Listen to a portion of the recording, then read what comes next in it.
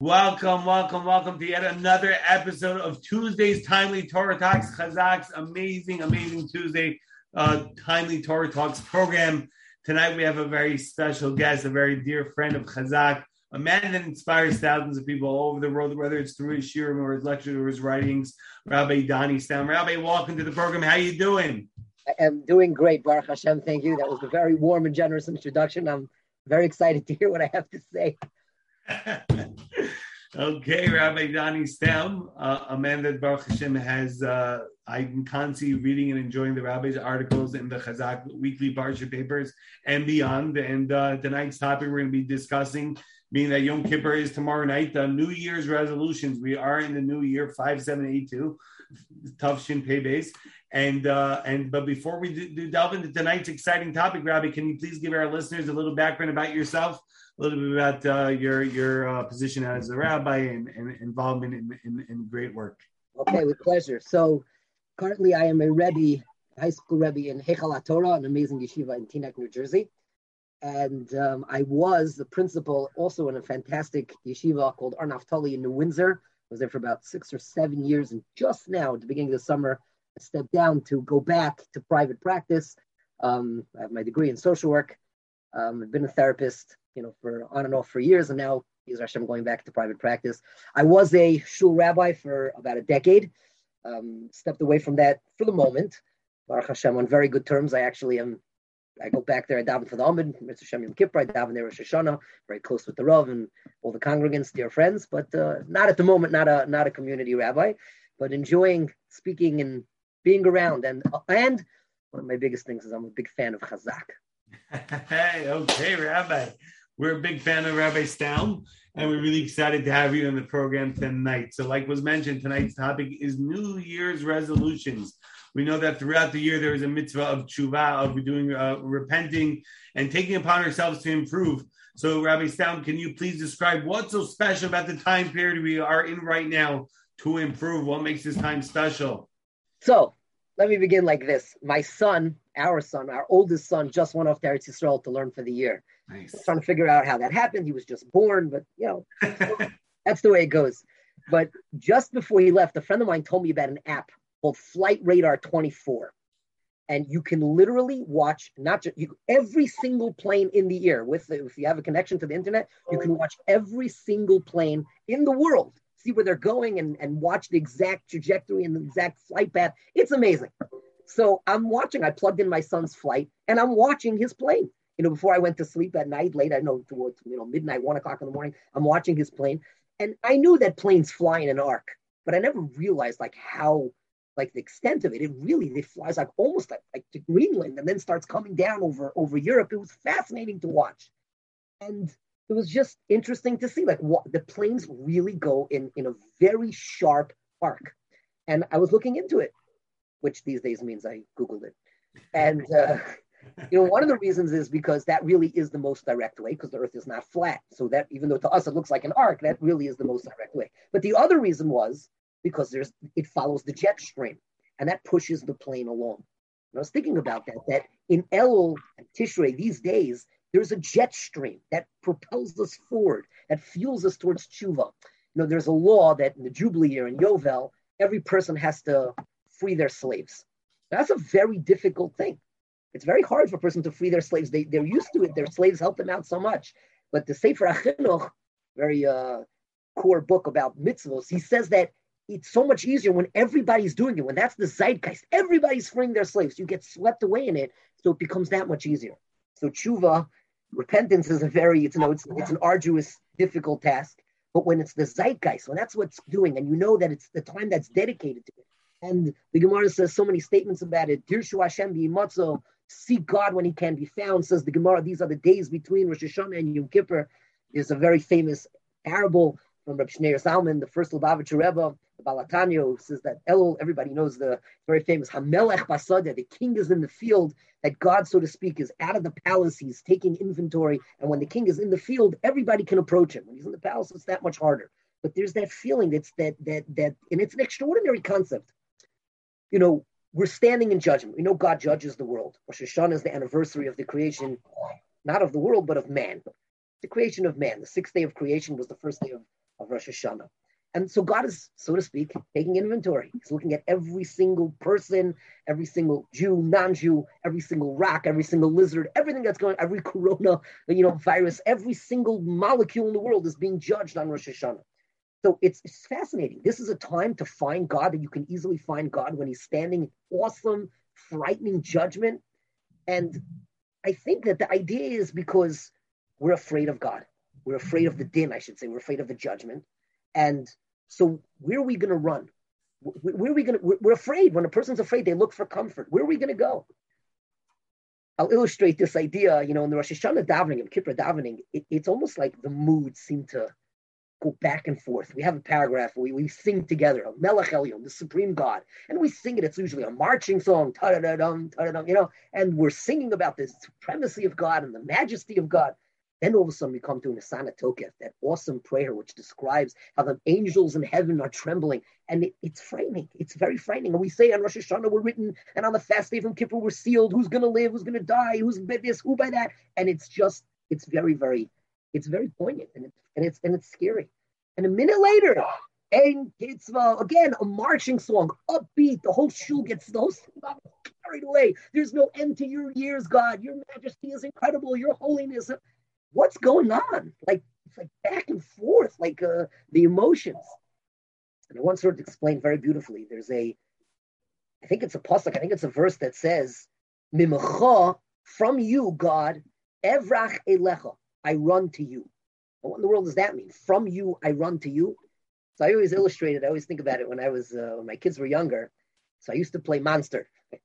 Monsters that I would run after them they're going to be in therapy for many years. What should I tell you? I would run after them, with my hands out, and they would run. Where are they going to run? So they would run away, turn around, and run and hide and hug my foot. People, who else are they going to run to? They run to their father. And usually I did it when my wife wasn't around, so they run to their father. Mimcha, from you, God. I'm in such awe of the judgment, and it's scary. So I'm going to run away. But where am I running? I'm running to you. From you, I run to you. I take refuge in you. So the din, the judgment, the awesome judgment makes us afraid. So where are we going to go? So we try to pull ourselves closer to God. We call out to God. And we know that God always shadows us. So when we draw closer to God, he draws closer to us. And so it's an amazing concept. The days of din, when we're standing in judgment, when everything's on the line, they're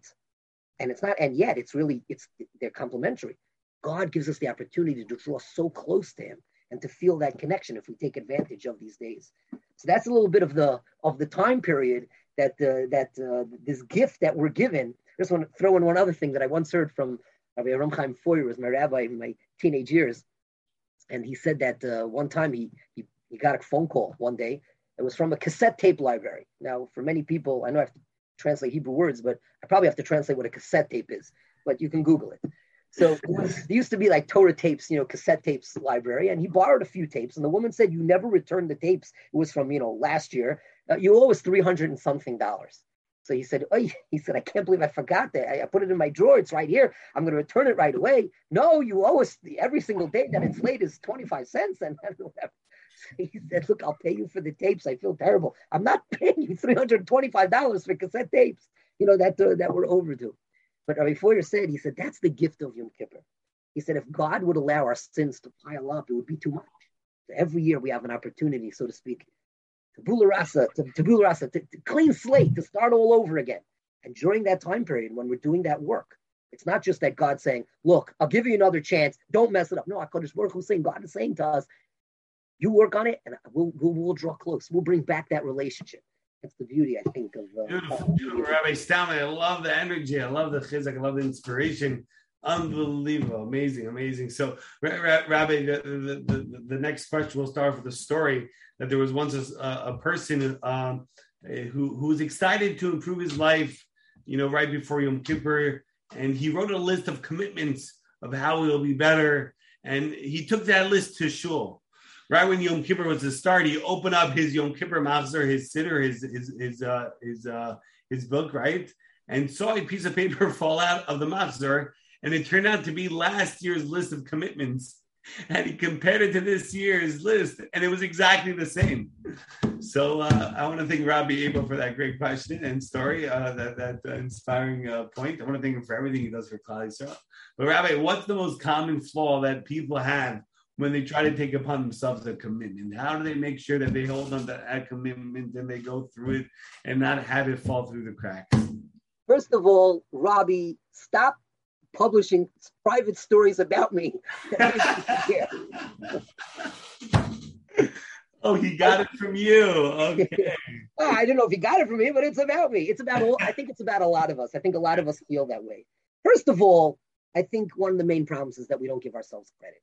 I once heard about a yeshiva student who came to his Rebbe and he said, can I learn something extra? I don't feel like I'm growing. And the yeshiva said, yeah, you can learn something extra, but I want to tell you something. You're like the kid who comes complaining to his parents that I'm never growing. And meanwhile, every time his grandparents come for a holiday, they're like, oh my God, you shot up another few inches. Because we don't give ourselves credit, which is one of the biggest problems.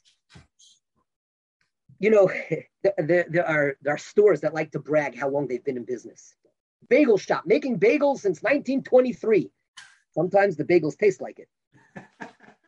But, the Yetzer Hara, our evil inclination, I mean, he can brag. Been in business now for 5,782 years. He's really good. And his greatest tactic is to make us, it's interesting because, so say our sages that sometimes the Yetzer Hara comes like a party animal. And he's like, go, let's go do this. This makes the sin look like it's great and it's fun. A lot of times he comes to us with the opposite approach. He comes with a long beard, a long white beard, stroking the beard, looking at us and going, come on, and makes us feel like garbage. And it's such a slick and sly tactic. So we take on a Kabbalah. We take on a resolution, something that we're going to do to improve, something manageable, something that we really could do. And the Yetzer Hara comes to us and looks at us and goes, that voice within us and says, that's a Kabbalah. You got a lot of stuff that you need to fix. That's what you're doing this year? Just that? That's it? Oh, it's true. So we take on something else. And he does it again. Really? That's all? And something else. Before you know it, we take on more than we can handle. And this probably happens to most people. So that by the week after Yom Kippur, it's over. I once heard that the Shalom Shvadron, one of the great speakers, one of the great Magidim of Yerushalayim, he said, the Yetzer Hara the evil inclination has a lot of patience. And he said it with the Jewish months. I'll say it, with the secular months to make it easier. He said, I'll give you August. I'll give you September, the months of Elul and Tishrei around. He says, but comes October, November, comes Cheshvan, Kislev, you're mine. Yetzer Hara bides his time. Yeah, I'll let you feel inspired for Rosh Hashanah, Yom Kippur, Sukkot. As soon as it's over, you go back to daily living, pulls out the rug. Yeah, another year, another failed year. And he gets us every year to take on more than we can handle. And that's part of the problem. It's the way I understood from my Rabban. They said a person should take on a general resolution, a general Kabbalah, what he called Kabbalah Klalis, something general that I want to work on, and a Kabbalah Pratis, something very, very specific and very, very small. Very small. What's the point? Every time I do that thing throughout the year, something manageable that I could do, it brings a spark of Yom Kippur, brings me back there for a moment. So, some people say the first blessing when I bench, the first blessing I'm going to say with concentration, or maybe just the first words, I once heard that someone said that a person shouldn't speak evil gossip, no lashon hara, at Shalosh Shudis on Shabbos, at the third meal on Shabbos, for the last hour of Shabbos. Something that's manageable, something small. Then the Yetzer Hara comes in your ear and he says, no, I'm not listening. No, this is what I'm accepting upon myself. Then besides that, I want to take on something general. I want to work on being a better husband. I want to be a better father. I want to be a better davener. So what am I doing practical towards that? So I have a plan. So I want to speak less lashon hara. So I'm going to read the Chofetz Chaim Heritage Foundation. There's so many wonderful books. I'm going to read 1 minute a day or 2 minutes a day from one of those books. Something practical towards that goal. So this is generally what I want to work on. And I'm doing something specific. And if you're really serious about it, psychologists say the same thing, write it down. Because once you record it, you have it written. It's like a mini commitment. And I always think to myself, one of the most important resolutions to accept upon yourself is that when I mess up, when I fail, when I come up short, it doesn't mean I blew it. It's not all or nothing. Get back on the bandwagon. Start over. Keep going. So it doesn't have to be perfect. Nobody's, I mean, with the exception of the person speaking to you now, nobody's perfect. That's the way it is. So we're not in this to get to perfection. We're in this to take another step in the right direction and not to fall for that tactic, that brilliant tactic of our evil inclination. The great ethicist from the 1800s, late 1800s, of Yisrael Salanter, he once quipped that it's easier to learn through the entire Talmud than to change one character trait. So I always thought to myself, why is he telling us that? The great Rabbi Salanter is trying to discourage us from trying to change a character trait. Why would he say that? It's a very famous statement. And I was thinking that, no, it's the opposite. Anybody wants to finish the entire Talmud knows that it's a process. Nobody's going to finish the entire Talmud tonight or even next week or even in a month. Even if you're the greatest scholar in the world, Kanievsky finishes once a year and he's done it tens and tens and tens of times, maybe hundreds of times. But the person, Daf Yomi, is 7.5 years. It's a process. You have to have a plan. You have to think about it in advance. How am I going to do it? When it comes to changing a character trait, all of a sudden we're like, okay, that's it. I'm not losing my temper anymore. I'm not going to go off the handle on my kids. I'm not going to say all these nasty things. That's it.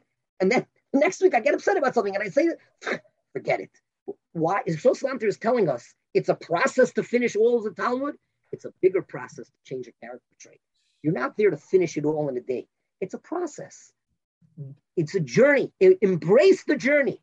We say so beautiful words that we say every single morning in Shachris. Yismach leiv mevakshe Hashem. The heart rejoices that seeks God. You know where the joy is to be found? In the seeking. It's in the journey. That's where simcha is to be found. So the main pitfall that we all fall for, and we fall for it every single year, is because the Yetzer Hara says, take on more, take on more, take on more. You got to be a better person. You can't be a better person overnight. It takes time. That's the main thing. A person just takes upon too much, and then you don't catch on to anything. So that's an amazing lesson, Rabbi. Very, very much appreciated. Okay, so Rabbi, one might often feel that they want to elevate their lives, but they push it off until a further date when they aren't busy at work, or once I get married, or once I retire, once I have a child, and then once I own my own house, and a million and one different excuses people have. So how do we overcome procrastination in our journey towards a life we've always dreamed of? What do you suggest, Rabbi? Well, first of all, I have to share with you, my Rebbe, Rabbi Beryl Wein, often says, good news, the Procrastinators Club are holding their first meeting next week. So make sure you're there.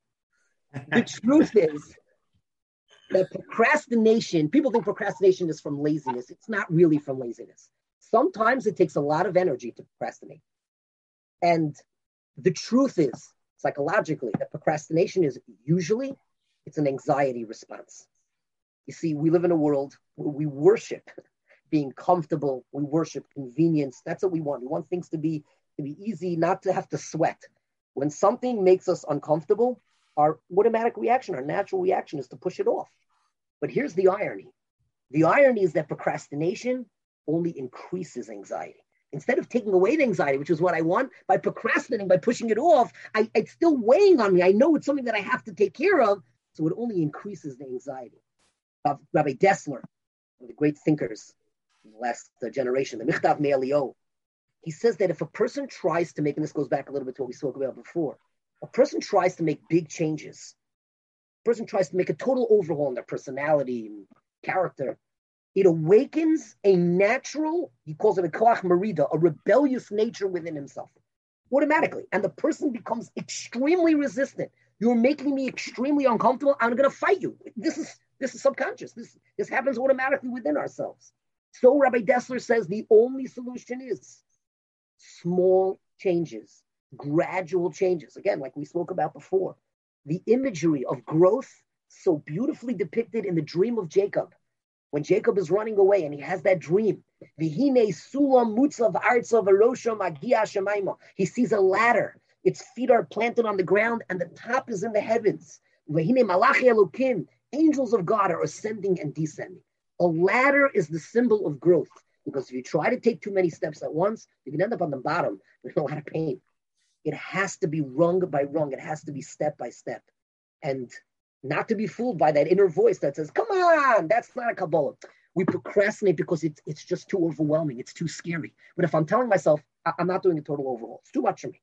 And this is true anything in procrastination, that a person breaks it down to what can I do today?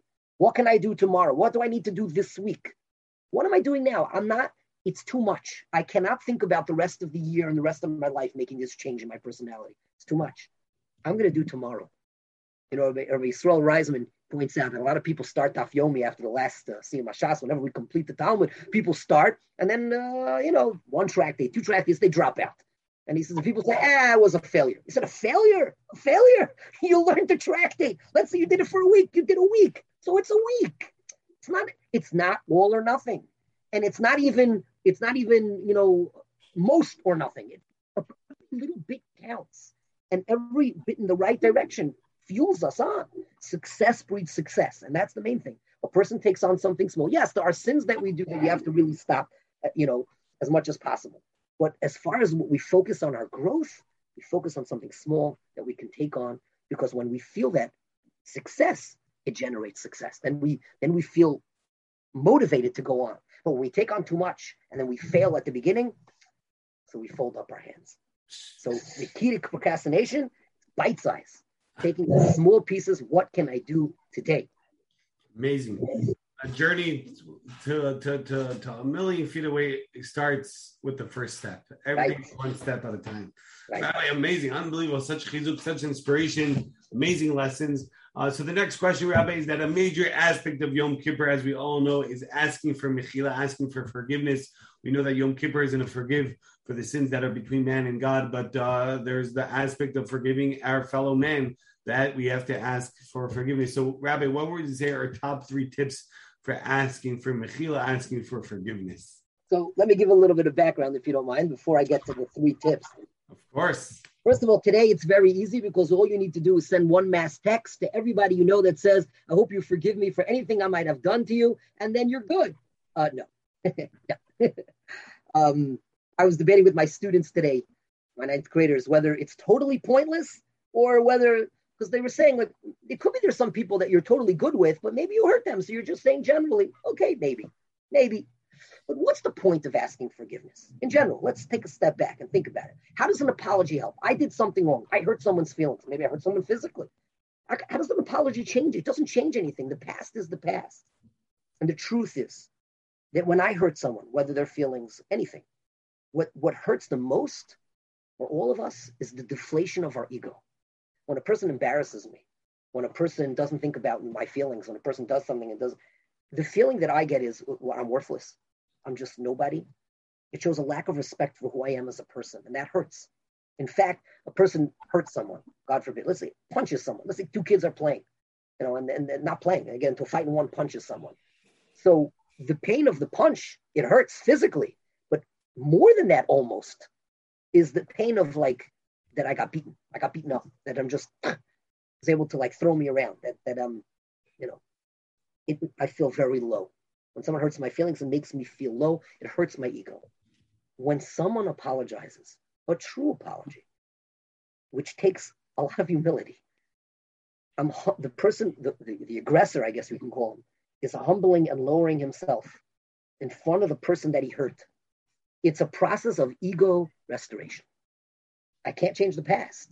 What I'm saying to you is, no, you are a worthy person.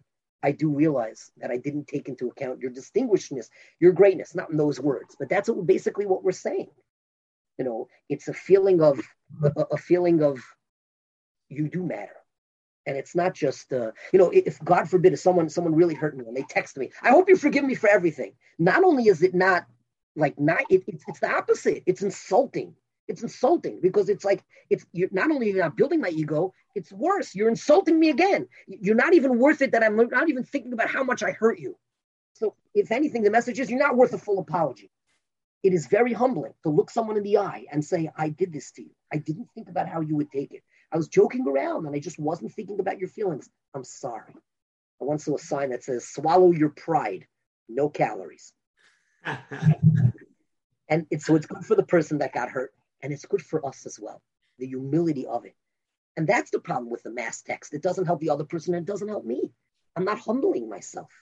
I once I once substituted a class. It was a young class, and I was substituting. It was the beginning of the year. It was the first week of the year. Not a good time to be a substitute.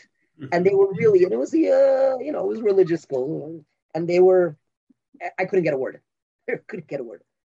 Okay, thank God I'm teaching a long time. I didn't take it personally. I knew it wasn't personal. It was just that they were restless, and first week of school, but as soon as we were done, and I said, okay, I said jokingly with a smile, I said, I think I've taken enough abuse for now. Bell rang. Have a great yontif. It was right before Shoshana. Have a Shana Tova. All of a sudden they're like, oh, you mochel us? You forgive us, Rabbi. You forgive us. That made me more annoyed than all of the behavior until then. What do you say? Because the message was like don't be a jerk, Rabbi. Come on, forgive us. That was like more insulting in the sermon. And again, they didn't mean it in a bad way, whatever. But that's the idea. So I think there's three keys to a true contrite, asking for forgiveness. Number one, be sincere. That a person has to be sincere. Many times a parent or a teacher will tell a young child, apologize. The child looks at them, I've seen this before, and says, I'm sorry that you're stupid. That's not very sincere. To be sincere, to really mean it.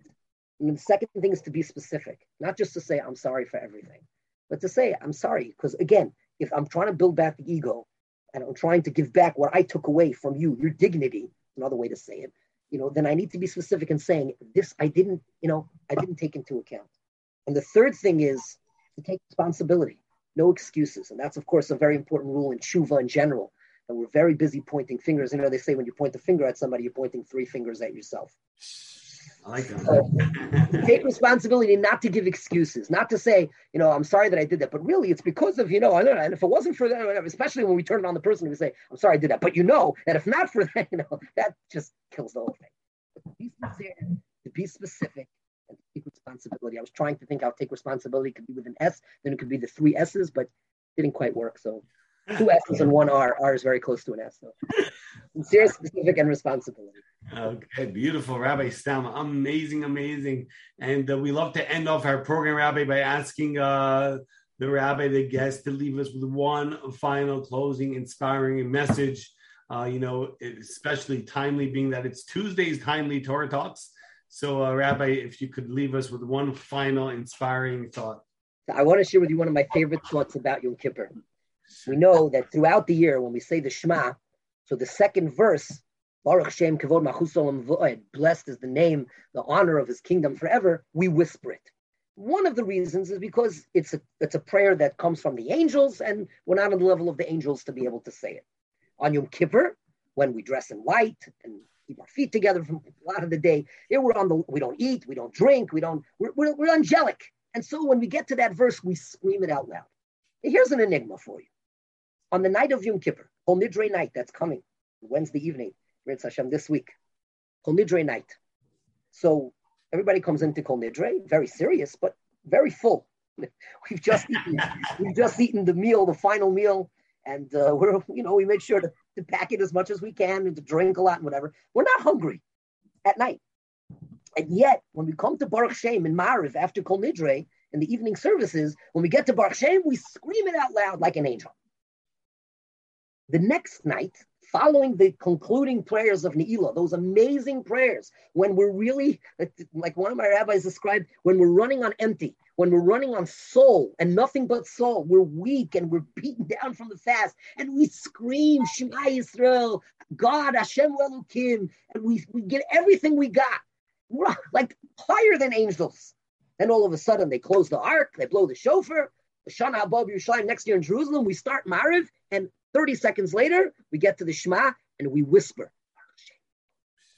Wait a minute. Isn't it backwards? On the night of Yom Kippur, when we're full, then we should whisper it. On the next night, when we're running on soul, nothing but soul, we should be screaming Baruch Shem. Why is it the other way around? Great question. Amazing question. So I heard in the name of Rabbi Chaim Leib Arbach, I think was his name, Rabbi Shlomo Zalman Arbach, one of the great Torah giants of the last generation's father. He said such an important idea. He says, because in spirituality, it's not about where you're holding, it's about where your mindset is.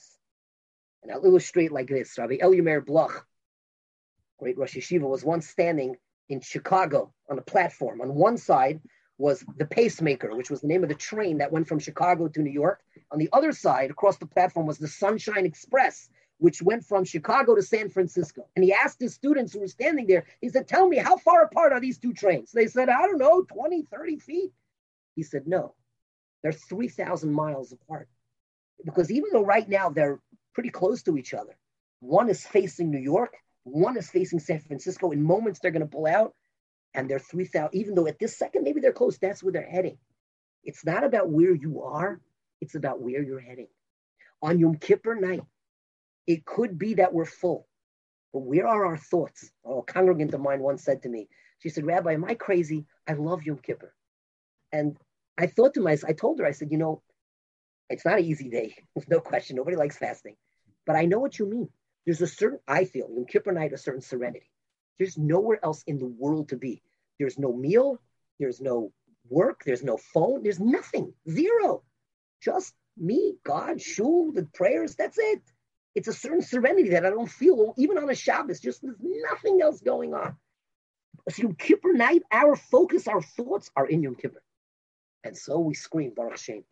The next night, we might be higher than angels. But where are our thoughts? Omelet? I put pepper on my omelet? What kind of bagel? Am I going to toast it first with the soup? I have to put up the sukkah. Where am I going to get my lulav and esrog from? Our thoughts are outside of Yom Kippur. And therefore, at that point, we have to whisper Baruch Hashem. I often think to myself, when we come to construction zones, and we have the pleasure of driving, for those in the city for sure. So you see a construction zone, it's like, and all this is the merging from 4 lanes, 3 lanes, 2 lanes, and the traffic is slowing down. It's annoying. But we see the workers working. We see men at work. So, okay, it's inconvenient, it's annoying, but you know what? In a few months, it'll be easier, it'll be more pleasant driving. And we've all had that experience. You've driven on a place that was just fixed up. It's so much nicer. But the worst thing is when you're driving, I find this, I don't know if I'm allowed to say, in New Jersey a lot. So there's major construction areas and miles, and you're driving past all the orange cones and nothing's going on. There's no workers, nothing. Just what was that about? No one wants to be inconvenienced for nothing. Just if there's work going on, so then I understand it. I always think to myself that that's what I'm coming to HaKadosh Baruch Hu. I'm coming to God and I'm saying, I'm a construction zone. Yeah, I'm not finished. I got a lot of work to do and I'm a mess and causing traffic. It's true, but I'm working on it. God, I'm working on it, one little step at a time. But I'm in the ring and I'm struggling for it. The problem is if there's nothing going on. If I lay my hands down and I say, I'm done. I can't. It's just a waste.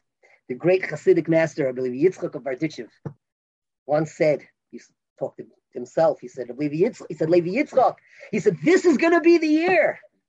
And then he stopped and he said, Levi Yitzchak, you said that last year. And then he said, but Levi Yitzchak, this year I mean it. And my Rebbe said, the beauty of the story is, because everyone I say the story to says, yeah, but last year you said you meant it too. It's true. It's true. But I'm trying again. I'm not giving up. It's true. I meant it last year and I tried last year and it's not a failure. First of all, I have it in my box. Whatever I accomplished last year, it's still on my conscience. Another step forward, another small step forward. The goal of tshuva is not to get to San Francisco or New York. The goal is to pull out of the station. That's the goal. The tracks are there. We have the direction. We accept it upon ourselves. And with God's help, we try and we're sincere and we're specific. Just like in an apology, that's what we do also. And we take responsibility for the mistakes that we've made. We say to Hashem, look, I'm a long way from where I want to be, but I'm heading in that direction. That's what I want. That's what I really want. Help me to get there, please. God should help all of us. There should be merit to be able to fulfill our aspirations, to bring out the potential and the beauty from within ourselves, and merit together to a Gemar Chasim Tova, to be sealed in the book of the righteous and the holy, and to have only good news this year. Amazing. Wow, what inspiration, Rabbi Dani Stam Shlita. Unbelievable. Wow, I got the chills. Unbelievable. What a beautiful chidushim insights on I think we're ready for Yom Kippur. Okay, bring it on. Slowly but surely, one step at a time, Rabbi Stam. Thank you very, very much for joining us tonight. Mitzvah Shem, we should have a Gemara Chatimat Tova. We want to remind all of our amazing listeners all over the world that this program is brought to you by Chazak. Every single Tuesday. Tuesday's Timely Torah Talks, amazing guest speakers, rabbis coming in and inspiring us and talking Torah. Doesn't get better than that. We want to thank our dedicated staff headed by Rabbi Eboff and everyone else over here at Chazak for their dedication and all that they do for Klal Yisrael. We want to remind everyone that we're looking for more ambassadors to join at Chazak and spread the light and bring the Geula. Make sure to reach out to our headquarters, 718-285-9132. That's 718-285-9132. Visit us online, chazakwithaq.org, chazaq.org. And of course, we want to thank dailygiving.org. Everybody should check them out. Great organization, revolutionizing the concept of tzedakah with just $1 a day. And once again, Rabbi Stam, thank you very, very much. Thank you for the opportunity. Really appreciate it. Thank you very much. And we shall all have a Gemar Chatimat Tova, amazing, sweet new year. And we shall all be sealed and Bezat Shem have only good news. Thank you, Rabbi Stam, once again. And